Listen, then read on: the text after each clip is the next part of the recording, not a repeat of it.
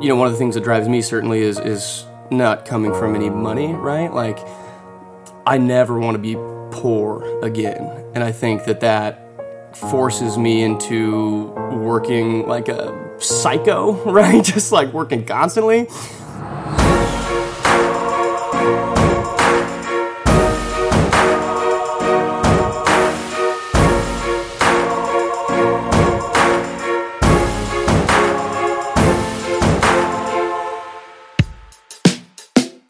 Hey everybody, welcome to the Founder Hour. Today we have with us Nick Ingersöll of Barnana. Nick is the co-founder and CMO of Barnana, and we're very excited to have you here, Nick, and have this awesome conversation with you today. Thanks, man. Thanks for having me. Yeah, I guess to kick it off, let's sort of start off, your background story and how you kind of ended up starting Barnana. Yeah, so my background, I grew up in a really rural part of western Nebraska. It's a place where the closest city is like 4 hours away. It's not like, I grew up in a small town of 100,000 people outside of Chicago. It was like this really remote kind of area, across from a field of sheep. So my jobs growing up were like baling hay and branding cattle and shaving sheep.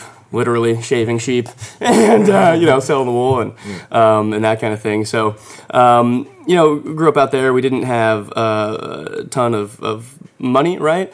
My dad, he was a trash man for a while, a garbage man. Then he was disabled on the job. And so, we sort of relied on his disability check. And so it wasn't the most flourishing upbringing that you could ask for. And so, I at a very young age wanted to concoct a plan to kind of escape, get out of there somehow.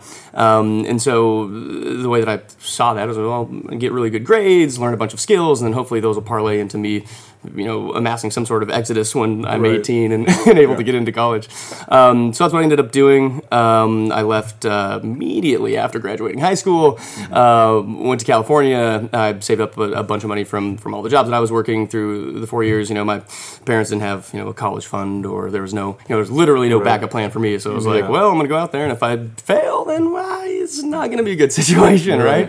But in the same breath, it's like I didn't have a ton to lose either, because if you start with nothing, there's nothing. You don't really have anything to lose either. So in a way, it's a bit freeing in retrospect. So I went to college in California. I started in Sacramento. Immediately knew that I had to somehow pay for college, books, rent, like all the stuff. And I'd only saved up $1,000. Because back in 2006, when I graduated high school, minimum wage in Nebraska was like $5 an hour. Wow, it's crazy. Yeah.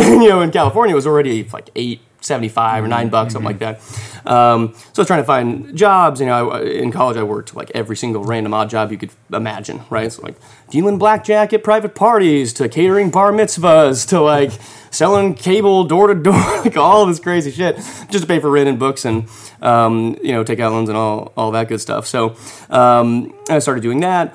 I would work on sort of my entrepreneurial endeavors at nighttime. So I'd go and dig a ditch during the daytime, go to school. I was going to school full time, and then at nighttime I'd try and hustle and make something happen. And so it was several years of doing that, right? I eventually founded a company called Candy Lab, which is a tech company. It was kind of parlayed. I started doing a lot of fine art painting and trying to sell those on eBay and in galleries, and that is a super tough business to be in. Like, this is in college. Yeah, in college. And even in high school I was doing it too. And so I thought, when I first went to college, I was like, you know what? I bet I live in California now. There's a better market there. Like, I can sell my paintings easier. There's more galleries. There's more shows. And like, no. I mean, your return on time is just dismal unless you are just next level killing it. And that could take, forever to really get that notoriety in the art world. So, did that, and then what I realized is that people, instead of wanting, pretty paintings to put up in their office or at their house, they'd prefer to have logos and branding and packaging, and that's where the money was at. So I started doing that freelance, which ended up parlaying into founding the company Candy Lab, which we started off as an interactive agency, kind of a boutique, dev design agency. Raised some capital there. We decided to launch an augmented reality platform that I wrote a patent for in 2012. I was still an undergrad. And then I started working on Barnana as a side project with now my two business partners, Coway and Matt. Did that for about a year and a half until we kind of just said, fuck it, let's just try and launch this thing. Awesome. Yeah, and I guess the rest is history from there. So Nick, I mean, that's obviously a great kind of summary on how you've kind of got to this point now. But I really kind of want to break it down a little bit and talk about, you mentioned that you had a little bit of adversity growing up. You could have seen better days, and now hopefully you've gotten to that point. How do you think that affected your growth as a person and then eventually as an entrepreneur? Yeah, I think difficulty is something that, I think difficulty is important for a lot of reasons, right? Struggle is important.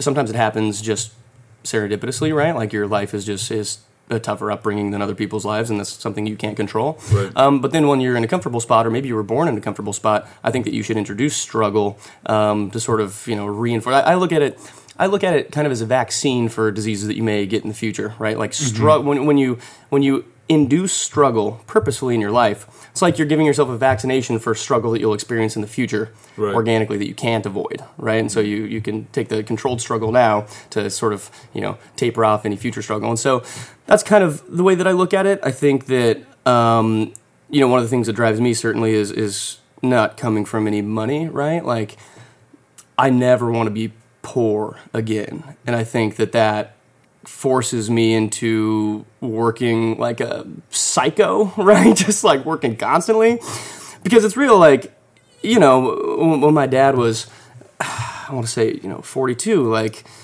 before he passed away, he had to take a job at like a mini mart, just like cashier style shit. And it was just kind of sad. Like, we just didn't, he still didn't have money, and I was still in college trying to struggle. And like, so the year we really started, taking Barnana to market. And, for me, I think that struggle is super important. And growing up, I think that's just something that's just kind of been built into me from the jump. Yeah.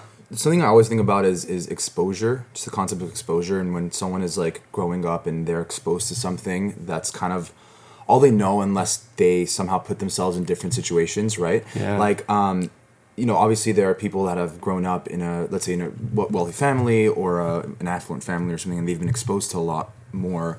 Where, like, an example would be get a great education, go to a great college, go to the Ivy Leagues or something like that, and then some aren't exposed to as much. So how would you say growing up, like, you found kind of that drive to, like you said, graduate high school, get the heck out, come to LA or California, go to school, and eventually start your own company? Yeah, man, I really like that. I really like that question because I think it frames sort of the diversity of experience that people have growing up, right? Like, I wasn't even urban adjacent. Like, I couldn't even see a skyscraper to know what that was, right? Like, it's one thing to grow up sort of in a place where you can kind of see success happening, or that there's startups or whatever, or private schools. Like, I had no concept of any of this stuff. And so I'm the first person that ever graduated college from my family, right? My dad was a super smart guy, just didn't go to college. He had to work. I think he had me when he was 22.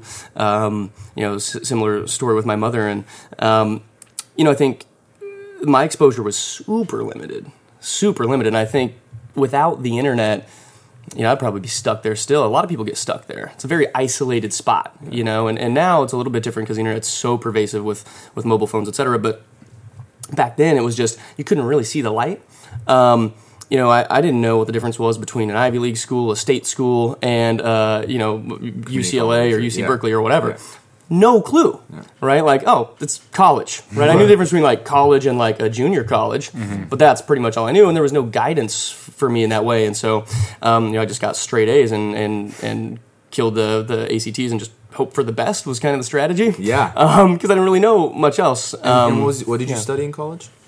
Business, yeah. Business. So, what was kind of your motive for getting a business degree? Like, did you feel like you were going to go and work somewhere, try to get the best job you could and make a consistent income, a safe kind of, secure job? Yeah, so for me that was always kind of a for sure backup plan. Like I said, I think the worst scenario in my mind is I'm just left out to dry,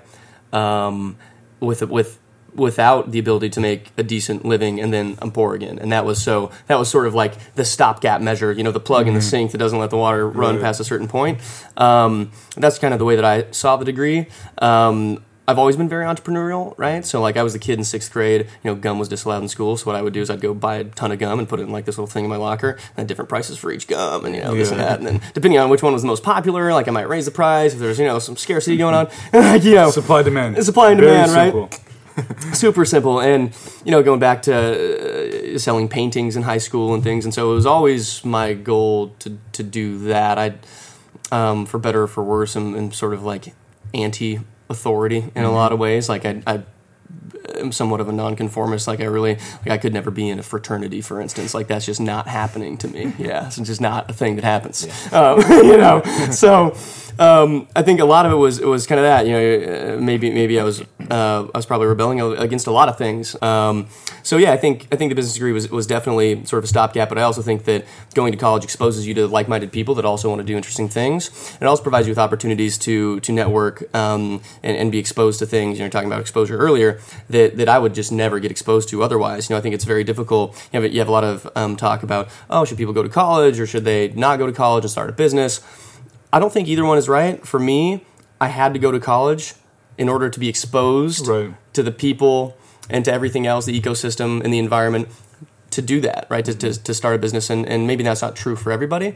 But I do think it's a little bit dangerous. Right now the sexy thing is like, don't go to college, it's wasting. Look, I'm the first one to say, when I see the amount of money I'm paying for like this East Asian studies class that I had to take my junior year, it's like, what?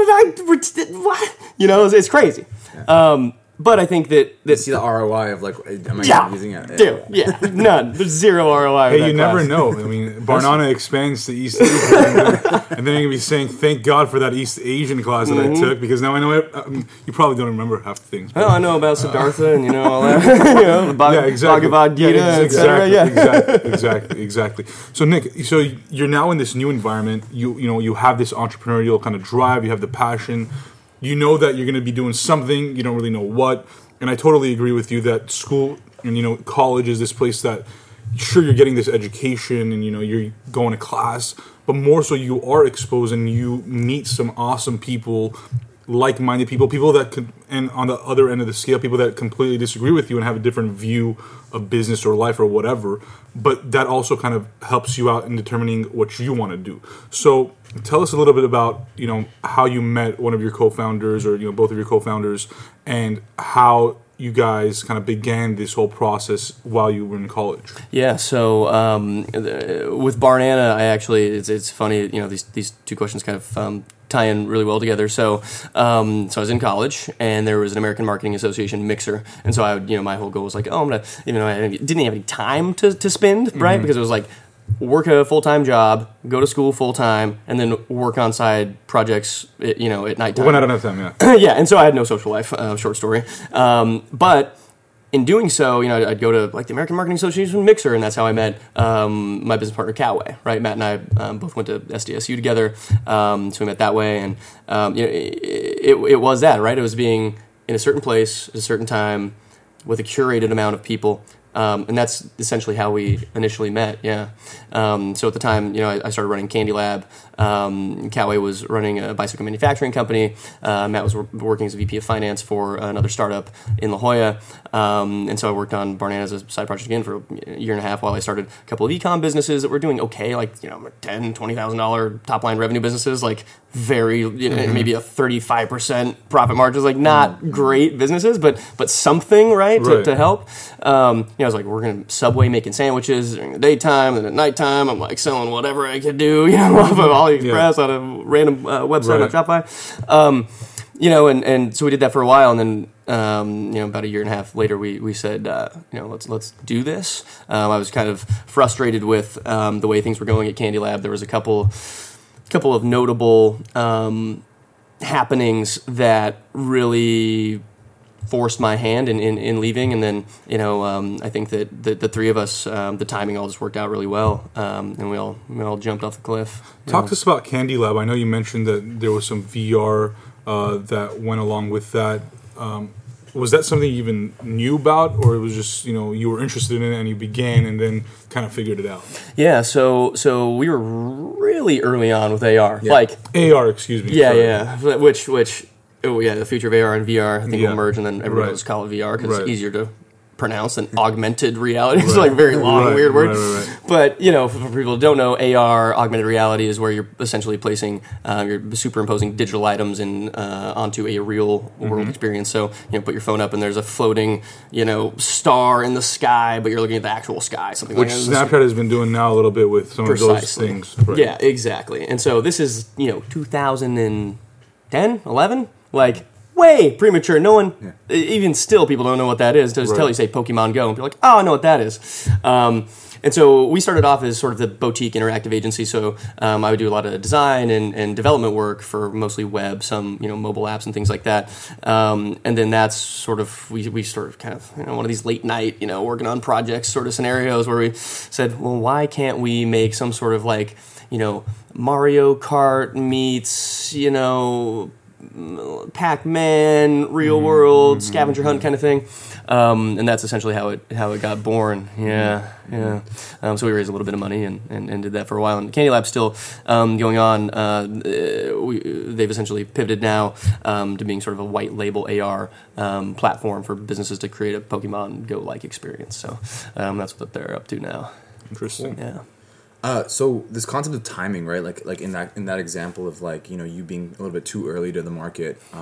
What are your thoughts on that? Like how does one kind of figure out if it's the right time to start a business or start create a product or service? Well, dude, I'll tell you this: if I only knew that all I had to do was put a goddamn Pikachu on the app to make it a success, dude. That was the only missing piece. Timing, right? Yeah. Like that's timing. Yeah. It's somewhat serendipitous. It's somewhat analyzing the market and blah blah blah, doing your SWOT analysis, etc. But it's a conglomeration of all those things. I think a lot of people will use timing. I think a lot of people that probably listen to this podcast will be thinking, they're thinking of a business or wanting to do a business. Oh, I don't know. What should I do? Should I wait? Should I do it now? Is the time right? Is the economy going to crash? Who's going to get elected? Blah, blah, blah, blah. And really, it's like, just fucking do it, because you're not really going to know if the timing is right until the timing was right, and then you're looking back like, oh shit, the timing was right. Now I'm late. Right. And that's kind of how that story plays out. Right. So the short answer is you can look at as many indicators as you possibly can and try and make the best informed decision possible. But at the end of the day, sometimes you're a year early to a trend that blows up, and there you are. It's interesting you say that because we always say hindsight's 20/20, and in this case it's actually true, because how do I know that I was right? Whether the concept was right, whether the time was right, whether I was the right person to do it, right? I don't know that until I actually do it, and it either succeeds or it fails. And at that point, if it's succeeding, then you kind of figure out the next steps. And if it's failing, either you kind of change up your game plan a little bit, or you just say, what, it didn't work out. But then again, now we move on to the next thing, which is kind of what you did here with Barnana and with leaving Candy Lab. So discuss with us a little bit about that experience of leaving something that you had already started. How that felt as a founder at that point. But then how it kind of felt transitioning into a new venture. Yeah, it was a little strange. So there's even one step before Candy Lab, which I was running essentially a brick and mortar, I call it supplement store. Right. And I had to leave my business partners there to do Candy Lab, and then leave my business partners there to do Barnana. And I think it's just not being romantic about what you're doing and the ideas that you have, and being really real with yourself, right? Like, look in the mirror and be like, is this shit working out? Like, does it have long-term viability? Are my partners in this? Like, really in this? Are they mentally stable enough to be in this? Right? Like, am I going to be happy? What's the light at the end of the tunnel? What's our goal here? I think sometimes people get scared to ask those questions sometimes, right? Yeah. And for me, that was kind of what I've been doing for a long time, right? It's just like you just have to do it, even if it's painful or it makes you feel sad or mad or unsure or worried or whatever.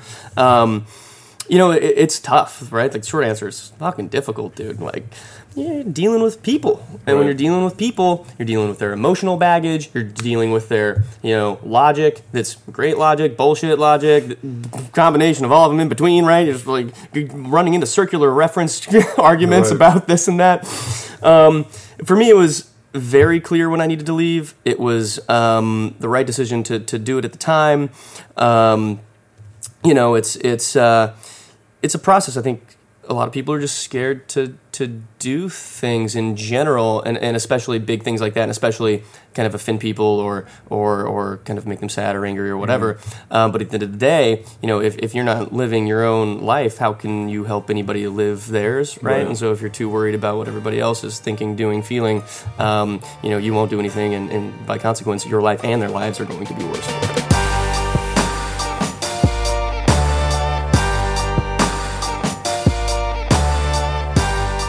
Yeah, this is something, a concept that I've read, like Tim Ferriss writes about it a lot, is kind of knowing the rules of the game and knowing kind of what the end game is, and if it doesn't look like appealing to you, you might want to think of something different and do something else that you feel like much more passionate about or whatever. So, okay, so in this case, Candy Lab, that was kind of the situation for you. What did you see in the banana market? Like, what did you see with Barnana, and like what kind of got you to take a lot of potassium, I'll tell you that. That's true. What kind of caused you to take the leap into, kind of leap of faith into this business? So, oftentimes people ask me like, hey, what do you do? I usually tell them that I slang bananas for cash, because it's just so ridiculous. Everyone's like, oh, come on, like, what do you really do, So I sling bananas for a living, is what I do. How I came to do that, so Coway, my business partner, he grew up in Brazil. There's a lot of sort of banana-based products down there, right? So tons of dehydrated bananas. A lot of them are, partially dehydrated. They're super sticky. They're pretty ugly. They're wrapped up in cellophane and sold on street carts. But they taste delicious. They look weird. And so I tried these things. I'm like, this is kind of crazy. And you tried this in Brazil? I tried this in the U.S. Coway brought some from Brazil. Got you. Yeah, and the crazy part was, like, how is this product down here? There's so many different derivations of this product down there, and there are literally none in the United States. And this is the time where Vita Coco and Zico coconut water is coming to the U.S., right? So coconut water's been around in Brazil forever, and no one had just made it sexy and, put Rihanna, Jessica Alba as the spokesperson or whatever, right? I'd buy it. Right? Yeah, same. And Mark Rampolla is one of our investors, the founder of Zico, and, we didn't know him back then, but we see Zico coming to the market and doing really well. We see Samazon taking acai from Brazil and doing really well. So we're like, why have bananas just not made the jump? Because acai is like this crazy thing where it's most people can't even pronounce There's it. an educational aspect. Huge, Yeah. and it's still not. And they've been around for. Remember Monavi? Yeah. The multi-level kind of market.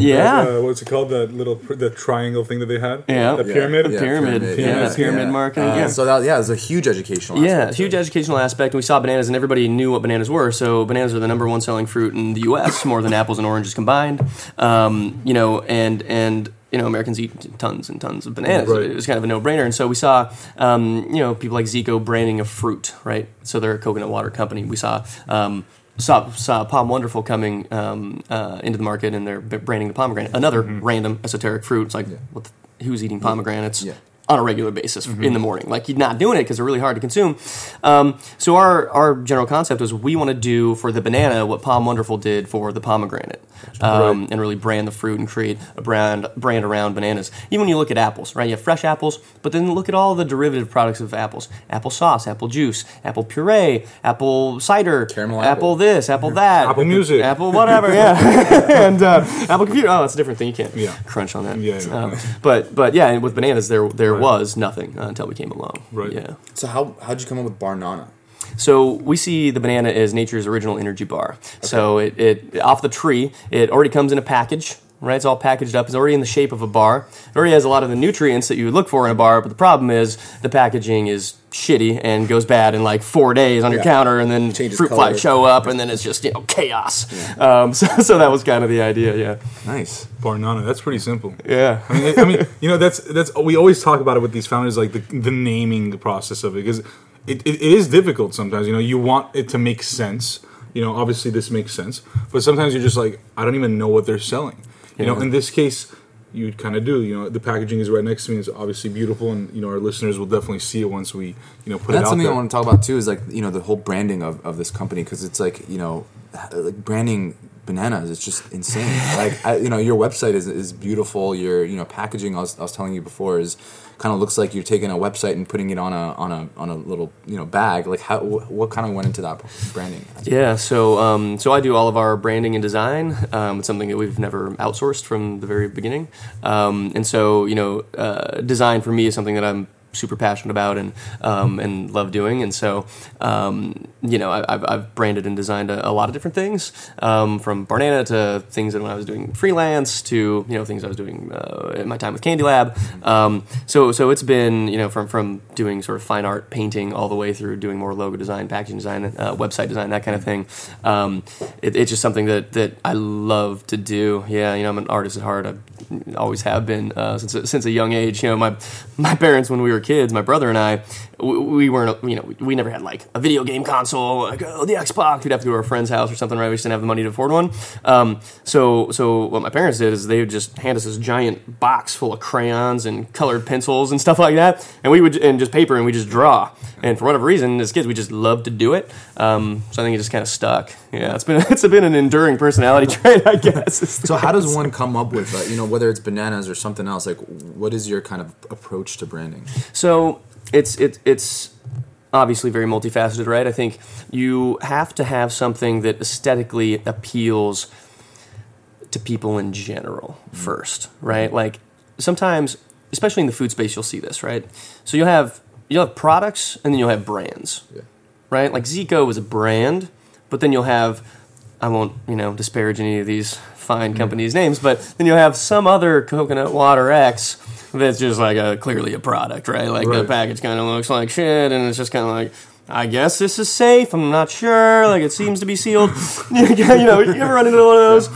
And so I think that you have to kind of figure out what you're doing, right? Like, you really have to have some sort of core within whatever you're doing. Otherwise, you're just going to be lost. And then you're going to run into, if you don't have this sort of core philosophy, this broader vision of what you want the brand to communicate and look like, you want to think about the feeling people are going to get when they look at anything about your brand. The feeling, like that non-quantitative, completely qualitative, subjective feeling someone just gets when they look at a product. That's the thing you have to start with. How do you you use the word subjective, but how do you make something like, how do you make a feeling like that objective? Like, it's you said generally feel good, and I know where you're coming from, but how do you know that I'm gonna like this product, or how am I gonna like this brand, or like that a lot of people are gonna see this product on a shelf and say, oh, that's nice, like what's the measure for that? Yeah, so this, I run into this question a lot, right? A lot of people. So it's interesting with art in general, whether it's art on a package or a website, or it's a painting in your house, it's a Picasso or a Dali or whatever, right? Some people may love it, some people may hate it, and you will always have both. Of course, you will always have one design up here that I've won plenty of awards for design, etc. There'll be someone that despises it for whatever reason. They just don't like the color orange or some shit. I don't know. So you're always going to have that.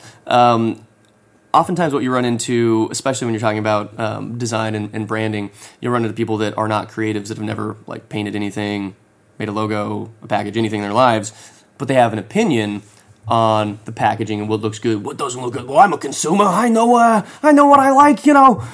My opinion matters too. And the problem is, if I'm trying to learn how to, fix a broken arm, I'm going to go to an orthopedic surgeon that knows how to fix arms. If I'm going to go learn how to, use QuickBooks, I'm going to ask an accountant because they know what they're doing. But with visual things, and I guess you could even include music in this to some extent, everybody kind of feels like they know what looks good, right? Like no one, when people get fashion too, right? Like when someone gets dressed in the morning, they don't put their clothes on, look in the mirror, like, God, I look like shit today. Let's go, But meanwhile, their belt doesn't match their shoes. Right. They're wearing bright orange with some stripes vertical, some horizontal. They just look like a mess. But they don't know that.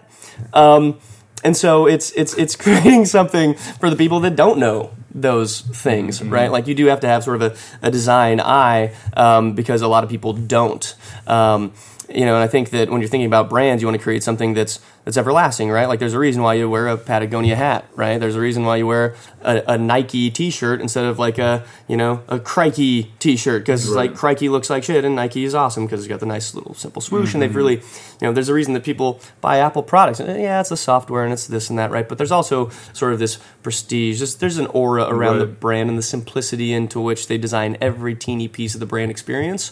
And so when you're getting deep down into it, you kind of want every single touch point to match up, right? Like when you open an Apple product, it's like, oh, open this little thing. Everything is very well thought out. Tab, boom. They've curated that entire brand experience, and that's sort of the feeling that they're going after. Absolutely. Yeah. So let's talk about strategy. I think that's a great segue into how you strategically take a concept like a banana, or like whether it's a software or something that's like your core, and build on top of it. Like you have different types of snacks. You have your like brittles, you have your bites, and you have more coming. How do you kind of look at that? Yeah, so it's actually, right now I'm going through a bit of a redesign process. So I'm constantly iterating on our designs. And so you can actually, of course, if you're listening to the podcast, you can't see this, but behind them there is a board with all of my musings of, of rebrand and things like that. There's also a product on there that I can't tell you what it is yet, but you'll find out in late January. And you'll see a bit of a branding update from us. It is difficult when you start with one product and then two, then four, and then a different product line, and then you have 3 product lines, and then 5.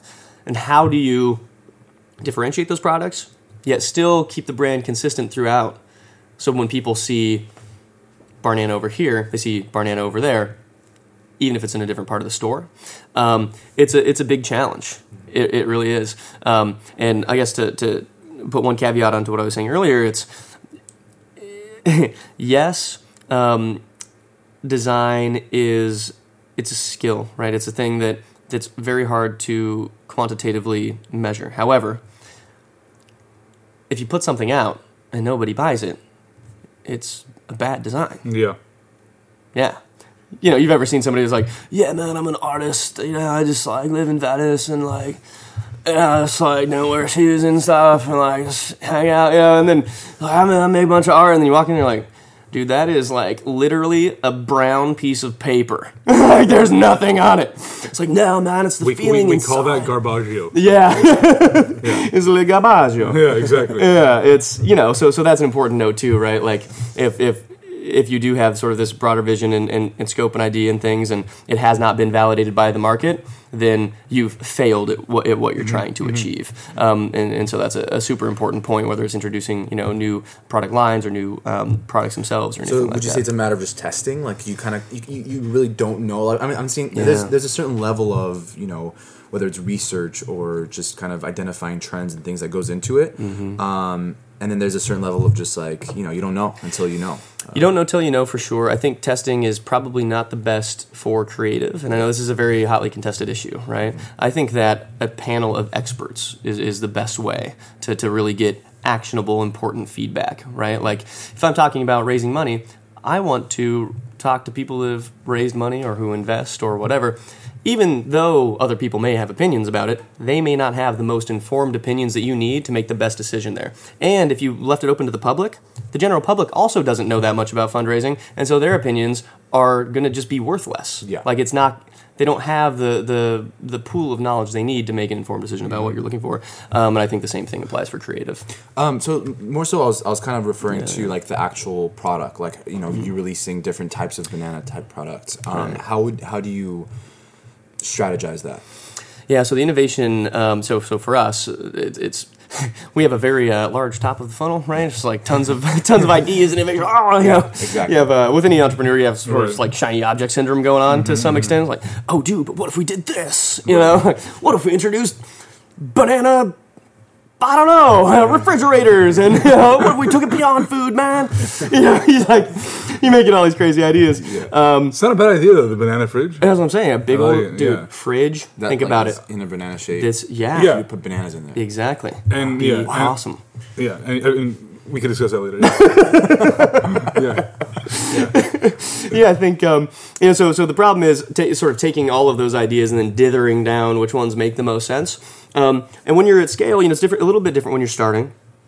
I think you want to focus when you're starting, right? You really want to focus. I think a lot of people make mistakes when they want to launch a whole bunch of shit at one time, and you don't have either the personnel or the supply chain or the marketing team or the brand awareness or whatever that is to really execute on all those disparate products you're trying to launch at one time. Of course, unless you've raised $30 million and you've done it 10 times and you have a team of 100 people, it's a little bit of a different scenario. But generally speaking, most people that are trying to start really want to start with a lot of things instead of looking at it as, okay, what's my minimum viable product? Step 1, stage 2, stage 3, stage 4, right? And think about it that way.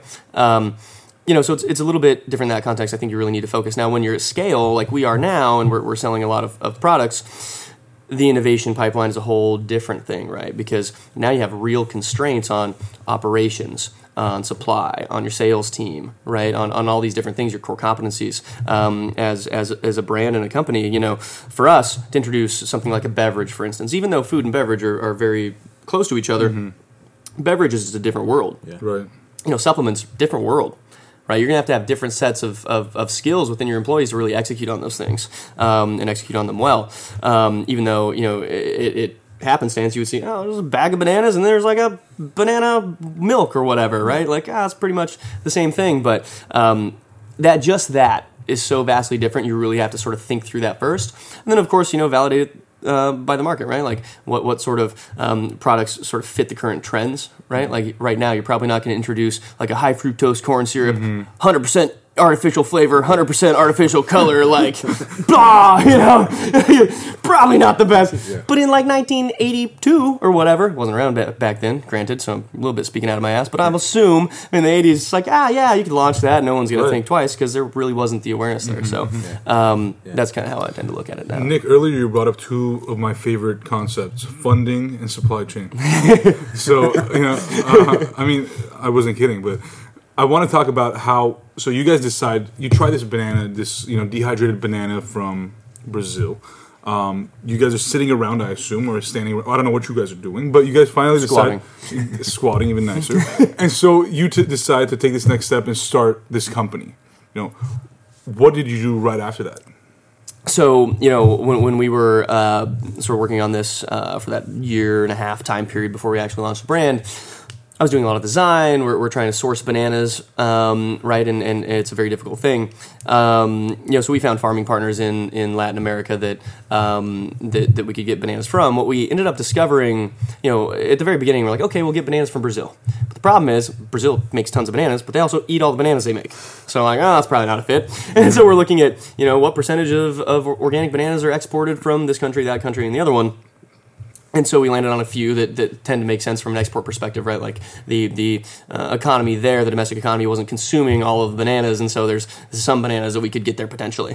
So that was the idea initially, and then what we found out is that up to 20% of all the bananas that are produced go to waste before they ever even reach distribution or export. Interesting. And so, you go down there and it's like, okay, here's a pile of bananas that look normal to us because they're still green, right? Like, those will be good to eat in like 2 days or something like that. But they're either too big, they're too small, they have a bump or a bruise or a scratch or a something where they just can't sell them. They can't export them. In a place like Ecuador, where call it 80% of all organic bananas are exported, you just have a massive amount of bananas that are just being used as compost.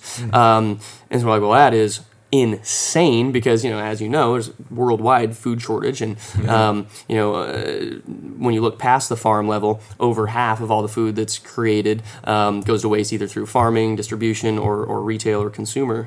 And so that kind of got our minds turning, like, what's going on here? And from the very beginning, we wanted to start a food company that sustainability was first, right? We're a B corporation. The only products that we produce are organic, always.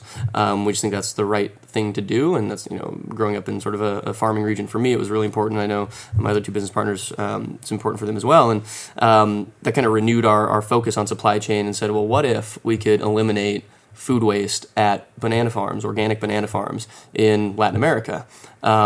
wouldn't that be awesome, right? So now you're essentially giving those farmers money that they otherwise wouldn't receive, and then also addressing sort of this whole food waste problem. And so that's kind of how we discovered it. Yeah. Awesome. So you guys are finally now sourcing the bananas and starting the company. At what point do you start raising outside capital from, whether it's, venture capitalists or other private investors, and how was that process like for you guys? Yeah, so this is an interesting one. So for me, this is me in my early 20s, and, we're thinking about raising capital, and everyone's talking about friends and family. Like, oh, friends and family, raising the friends and family? Friends and family, friends and family. I'm like, what the fuck is friends and family? Like, my friends and family are poor as shit. Like, what? You mean that, wait, your friends and family have money to, like, give you to, like, maybe not succeed at, like, a business idea or something like that? It was sort of like a mind blower for me when I was young. I was just like, okay, friends and family, got it. Okay. It was one of those exposure things, right? I just wasn't exposed to that. Totally. And it's like, oh, okay, I guess that's a thing. So clearly I didn't have any of that. So what we ended up doing is we convinced this co-manufacturer in Northern California to produce a small, like 25-pound thing of chocolate-covered bananas. And we had bought some raw bananas from South America that were dehydrated. And we're like, okay, so the brand looks legit, right? Like we get the packaging down, the booth down. So let's just go to a show and see what happens. And so we went to the largest natural foods show in the world called Expo West in Anaheim. Yeah, it's great. I was there this past year. It's crazy, right? Now it's insane. Yeah, it's nuts. Dude, insane now. It's bananas. It's bananas. Yeah, it's bananas. It's bananas. B-A-N-A. Love that song. Anyways. Yeah, so we decided to go there and just see what happened. So, we have the booth. We look legit. Went to FedEx, printed off a bunch of labels, of this packaging and stuck them on some Amazon pouches and like put some product in there and put it in a glass case because we didn't have very many. So nobody could just take them. We had a little bit for sampling. And then, we have retailers coming by and brokers and things, and Whole Foods came by and Wegmans came by, which is a big retailer on the East Coast. And they both wanted to carry the product. They wanted to carry the product. Wow. Like, hey, can you, deliver us some product in the fall? This is in March. And we're like, So obviously. They came to you. Well, yeah, they go by the booth, you know. Yeah. They try the product and they really like it. And you hear all these Whole Food stories, but that's amazing. Yeah, and they want to bring it in. Yeah. So we're like, well, I guess we got to figure that shit out real quick. And so to answer your question, it made it a lot easier for us to raise capital after that. Right. And so we raised a small round of capital at the very beginning with 100% warrant coverage to those investors to reinvest at the previous valuation to sort of reward them for believing in you. Yeah, taking really early risk. But when you have a PO pending from Whole Foods and Wegmans, it's a little bit easier to raise capital in that way. So that's how we did it. Mm-hmm. Yeah. That's awesome. So you guys now start, and you guys have launched into several products. What was it like, growing the team, growing the number of products that you guys were carrying, and now at the stage you're at? Yeah, so it's crazy, right? Like the scaling question. How do you scale? What do you scale? Right. For me, I was super lucky to have two co-founders with me, right? Like Coway, Matt, myself. The reason it's so important is that you're all in, all in. And so we weren't paying ourselves or anything like that. I'm defaulting on student loans at this point, not the best personal financial scenario of all time. But that sort of ardent belief in, we're just going to make this shit happen, kind of at least kept me going. Yeah. The good thing about having three co-founders is that you have work to spread out amongst the three of you, right? And I think it's also very important that they have different skill sets. Completely different skill sets, and we do completely different skill sets. Because if you don't, then you end up stepping on people's toes, and it gets a little messy. And you're like, I want to do this. Well, I want to do this too. And you get in this whole back and forth terrible scenario that you often hear about. And so we were lucky in that way. It quickly became sort of necessary to bring on somebody in operations to handle supply, somebody to handle sales, right? And we started layering those things in. Some things you can hire internally for. Sometimes you can hire externally. We had a great broker on board very early on. So in the food space, one thing that's commonplace is you need a brokerage of some kind. And oftentimes at scale, you need several different brokers because they... To deal with the distributors and whatnot? Yeah, just different types of accounts, right? Like you have a broker for Costco, and then you have a broker for the natural channel, and then the grocery and then the convenience and all this stuff.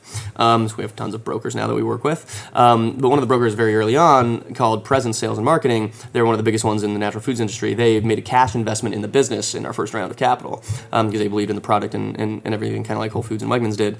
And I don't know, maybe we're just good, bullshitters, I guess. I don't know. Yeah.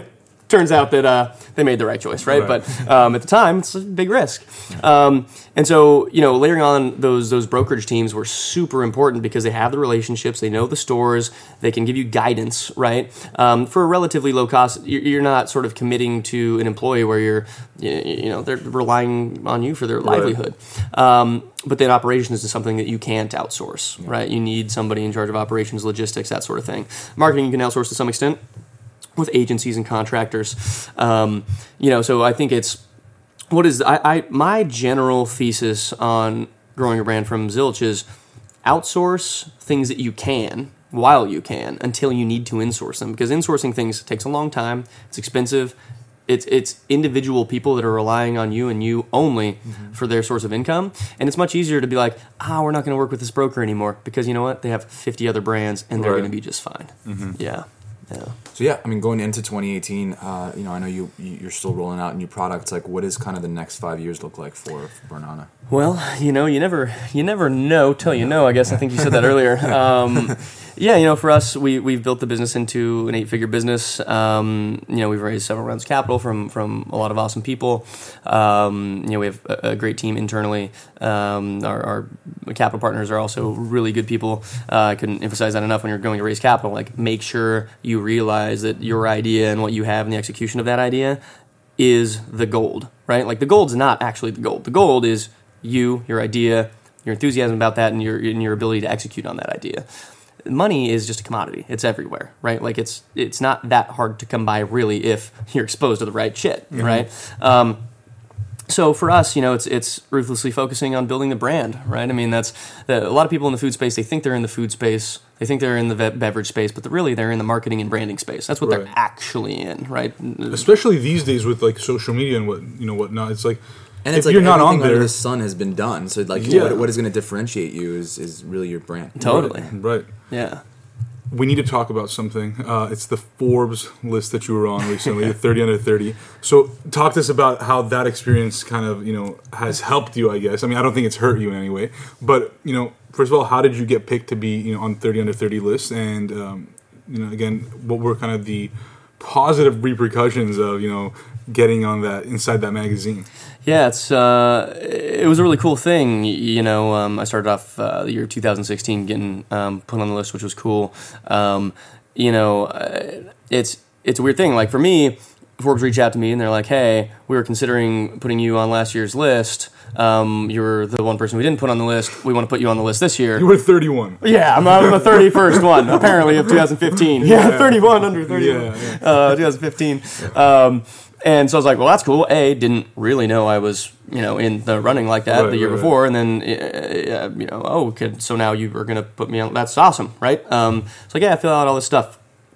So I filled out all of the stuff, questionnaire, like, how many rounds of capital have you raised? What are your sales? This and that, just business questions in general. And then a little bit about who you are and your story and that kind of thing. So for me, it all happened very, randomly. It was just popped up and boom, we were off the races and doing that thing. People reach out to me all the time now, like, "Hey man, can you put in a word and stuff?" I'm like, what? I don't think my word really counts into their evaluation criteria because I'm not a judge of the 30 under 30 anything. But secondly, I think it means more when something just kind of happens for the right reasons. And organically. Exactly. And, Randall Lane at Forbes, who runs, he's the editor and he runs the 30 under 30 program as well. They've done an incredible job in sort of building this community, right, of list members. And it didn't used to be like that. the first year that they did that was this last year. 2016, they did it bigger in 2017. They have a deal in Tel Aviv every year in Israel, where they have a bunch of people come and hang out with other list members and whatnot. And then they have one in Boston every year, and then a bunch of other smaller events. I've met some friends. I'll give the Schusterman Foundation a shout out here too, because so the Schusterman Foundation is an organization that they run this reality program where they take people to Israel and show them lots of cool things and do a lot of cool team building and whatnot. So I was fortunate enough to be on the 30 under 30 list, and then the Schusterman Foundation picked a subsect of those people to take to Israel and give this really awesome curated experience. And through that, made some lifelong friends, right? Like people that I'll be friends with forever. Yeah. And so, that all essentially started with being on the list, right? And then the Schusterman Foundation sort of furthering the intimacy and growth within that small group between people. And so, for me, the benefits unquantifiable, just because I've made so many awesome lifelong friends out of the deal. They're also doing really cool things, smart people, compassionate people, just some of the salt of the earth type of folks that you hope to meet. So yeah, that's kind of how it worked out for me. I'm sure like most entrepreneurs, you're a workaholic, and I'm sure you're working crazy hours, but what else kind of, does Nick like to do outside of work? I see you have a motorcycle, parked right here next to us inside your office. And I know, you dabble with, music a little bit. So yeah, tell us more about that. Yeah, so I've been a musician my whole life, right? I grew up in the choir and doing show choir and chorus and men's glee and a cappella. Were you bass or tenor? Well, they wanted me always to be baritone or bass, but I often like to sing the tenor lines because I thought they were more fun. Okay. There was a lot more, fluidity. They sang a lot more melodies than baritones or basses did. Right. So, occasionally I'd be in there and then I'd be singing the tenor part, and then she'd get all mad at me like, we need more people. Yeah, those choir teachers are intense. Oh yeah, Mrs. Simpson. Shout out to Mrs. Simpson wherever she's at these days. She was awesome. But so I did that. I still enjoy music. For me, it's kind of a meditation and a reset. When I haven't played music for a while, I write a lot of songs, more indie folk songs, acoustic songs now. I was in a death metal band. I was in a cappella. I've been in a lot of different sorts of, an EDM group for a while. I love producing music. Is very fun for me. It's more of a meditation for me than anything, I think. I like to go bow hunting. I did that a couple weekends ago with my brother for some deer. And other things. Do you eat it after at least? That's the whole point. Yeah. Okay. Oftentimes people look at people that do something as difficult as bow hunting, which for me, it's so the way that I do it. You hike 12 miles onto a mountain somewhere, and you spend 4 days trying to essentially survive that, and then hike every day to try and get an animal. And most of the time, you're just not successful. Most of the time, it's a backpacking trip with a bow in your hand. Yeah, most of the time. And a lot of people want to criticize that, yet they're going to go to In-N-Out and eat themselves a goddamn double-double. So hypocrisy, right? Enjoy that hamburger. So anyway, I like to do that. I like going backpacking is another sort of meditation thing for me. Like you said, I am a workaholic. I do a ton of work all the time. So I think it's important to kind of have a reset. And I think when you go out into something like the forest, into the wild, and you realize that none of your worries, there's no cap table out there, there's no P&L, there's not shit out there but just you and some bears and some trees, and and they don't care about you or your problems or anything at all whatsoever. Right. So I like to do that. I roll jiu-jitsu at the Gracie Academy with Hiron and Henner and Evandro and those guys. I think we were talking about this at the very beginning of the podcast, but introducing struggle purposefully to serve as sort of that vaccination for future struggle you can't control is something that I just couldn't emphasize enough, and that's whether it's bow hunting or backpacking or rolling jiu-jitsu or kickboxing. Those are things that are hard. Like the worst thing that you can have happen to you, one of the worst things you could ever have is have another grown man on top of you and you can't get up no matter what. And they're not even hitting you. Yeah. You can't move. Yeah. It's, you get Evandro Nunez, Hiron Gracie, Henry Gracie on top of you. You're helpless, right? You're helpless. And I roll jiu-jitsu, and I'm still... You'd rather have a bear on top of you at that point. Yeah, might as well. Hiron and those guys are a little nicer than bears, luckily. But, who knows, so I like to try and do shit that's difficult or test myself mentally, mental toughness, physical toughness, that kind of thing. It's something I think probably a little too much about, right? But most of my activities sort of revolve around that, I would say. Yeah. Love it. Cool, man. Well, Nick, it's been a great conversation. I love your energy and a lot of interesting insight here into running a early to mid stage business. Whether it's branding, fundraising, or just staying sane. It's been a pleasure. Thanks for being on the show. Yeah, thanks, man. I appreciate it. If you're trying to find Barnana anywhere, you can find us in a number of retailers. We're in about 15,000 retailers now. So Starbucks, Whole Foods, most of your natural and organic retailers, Barnana.com, of course, Amazon, etc.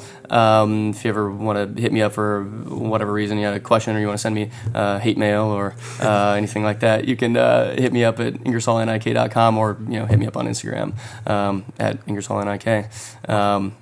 Or you could just send these guys all the hate mail too. We'll send it our way and we'll forward it to them. Yeah, much love. Seriously, I super appreciate you guys. Thank you.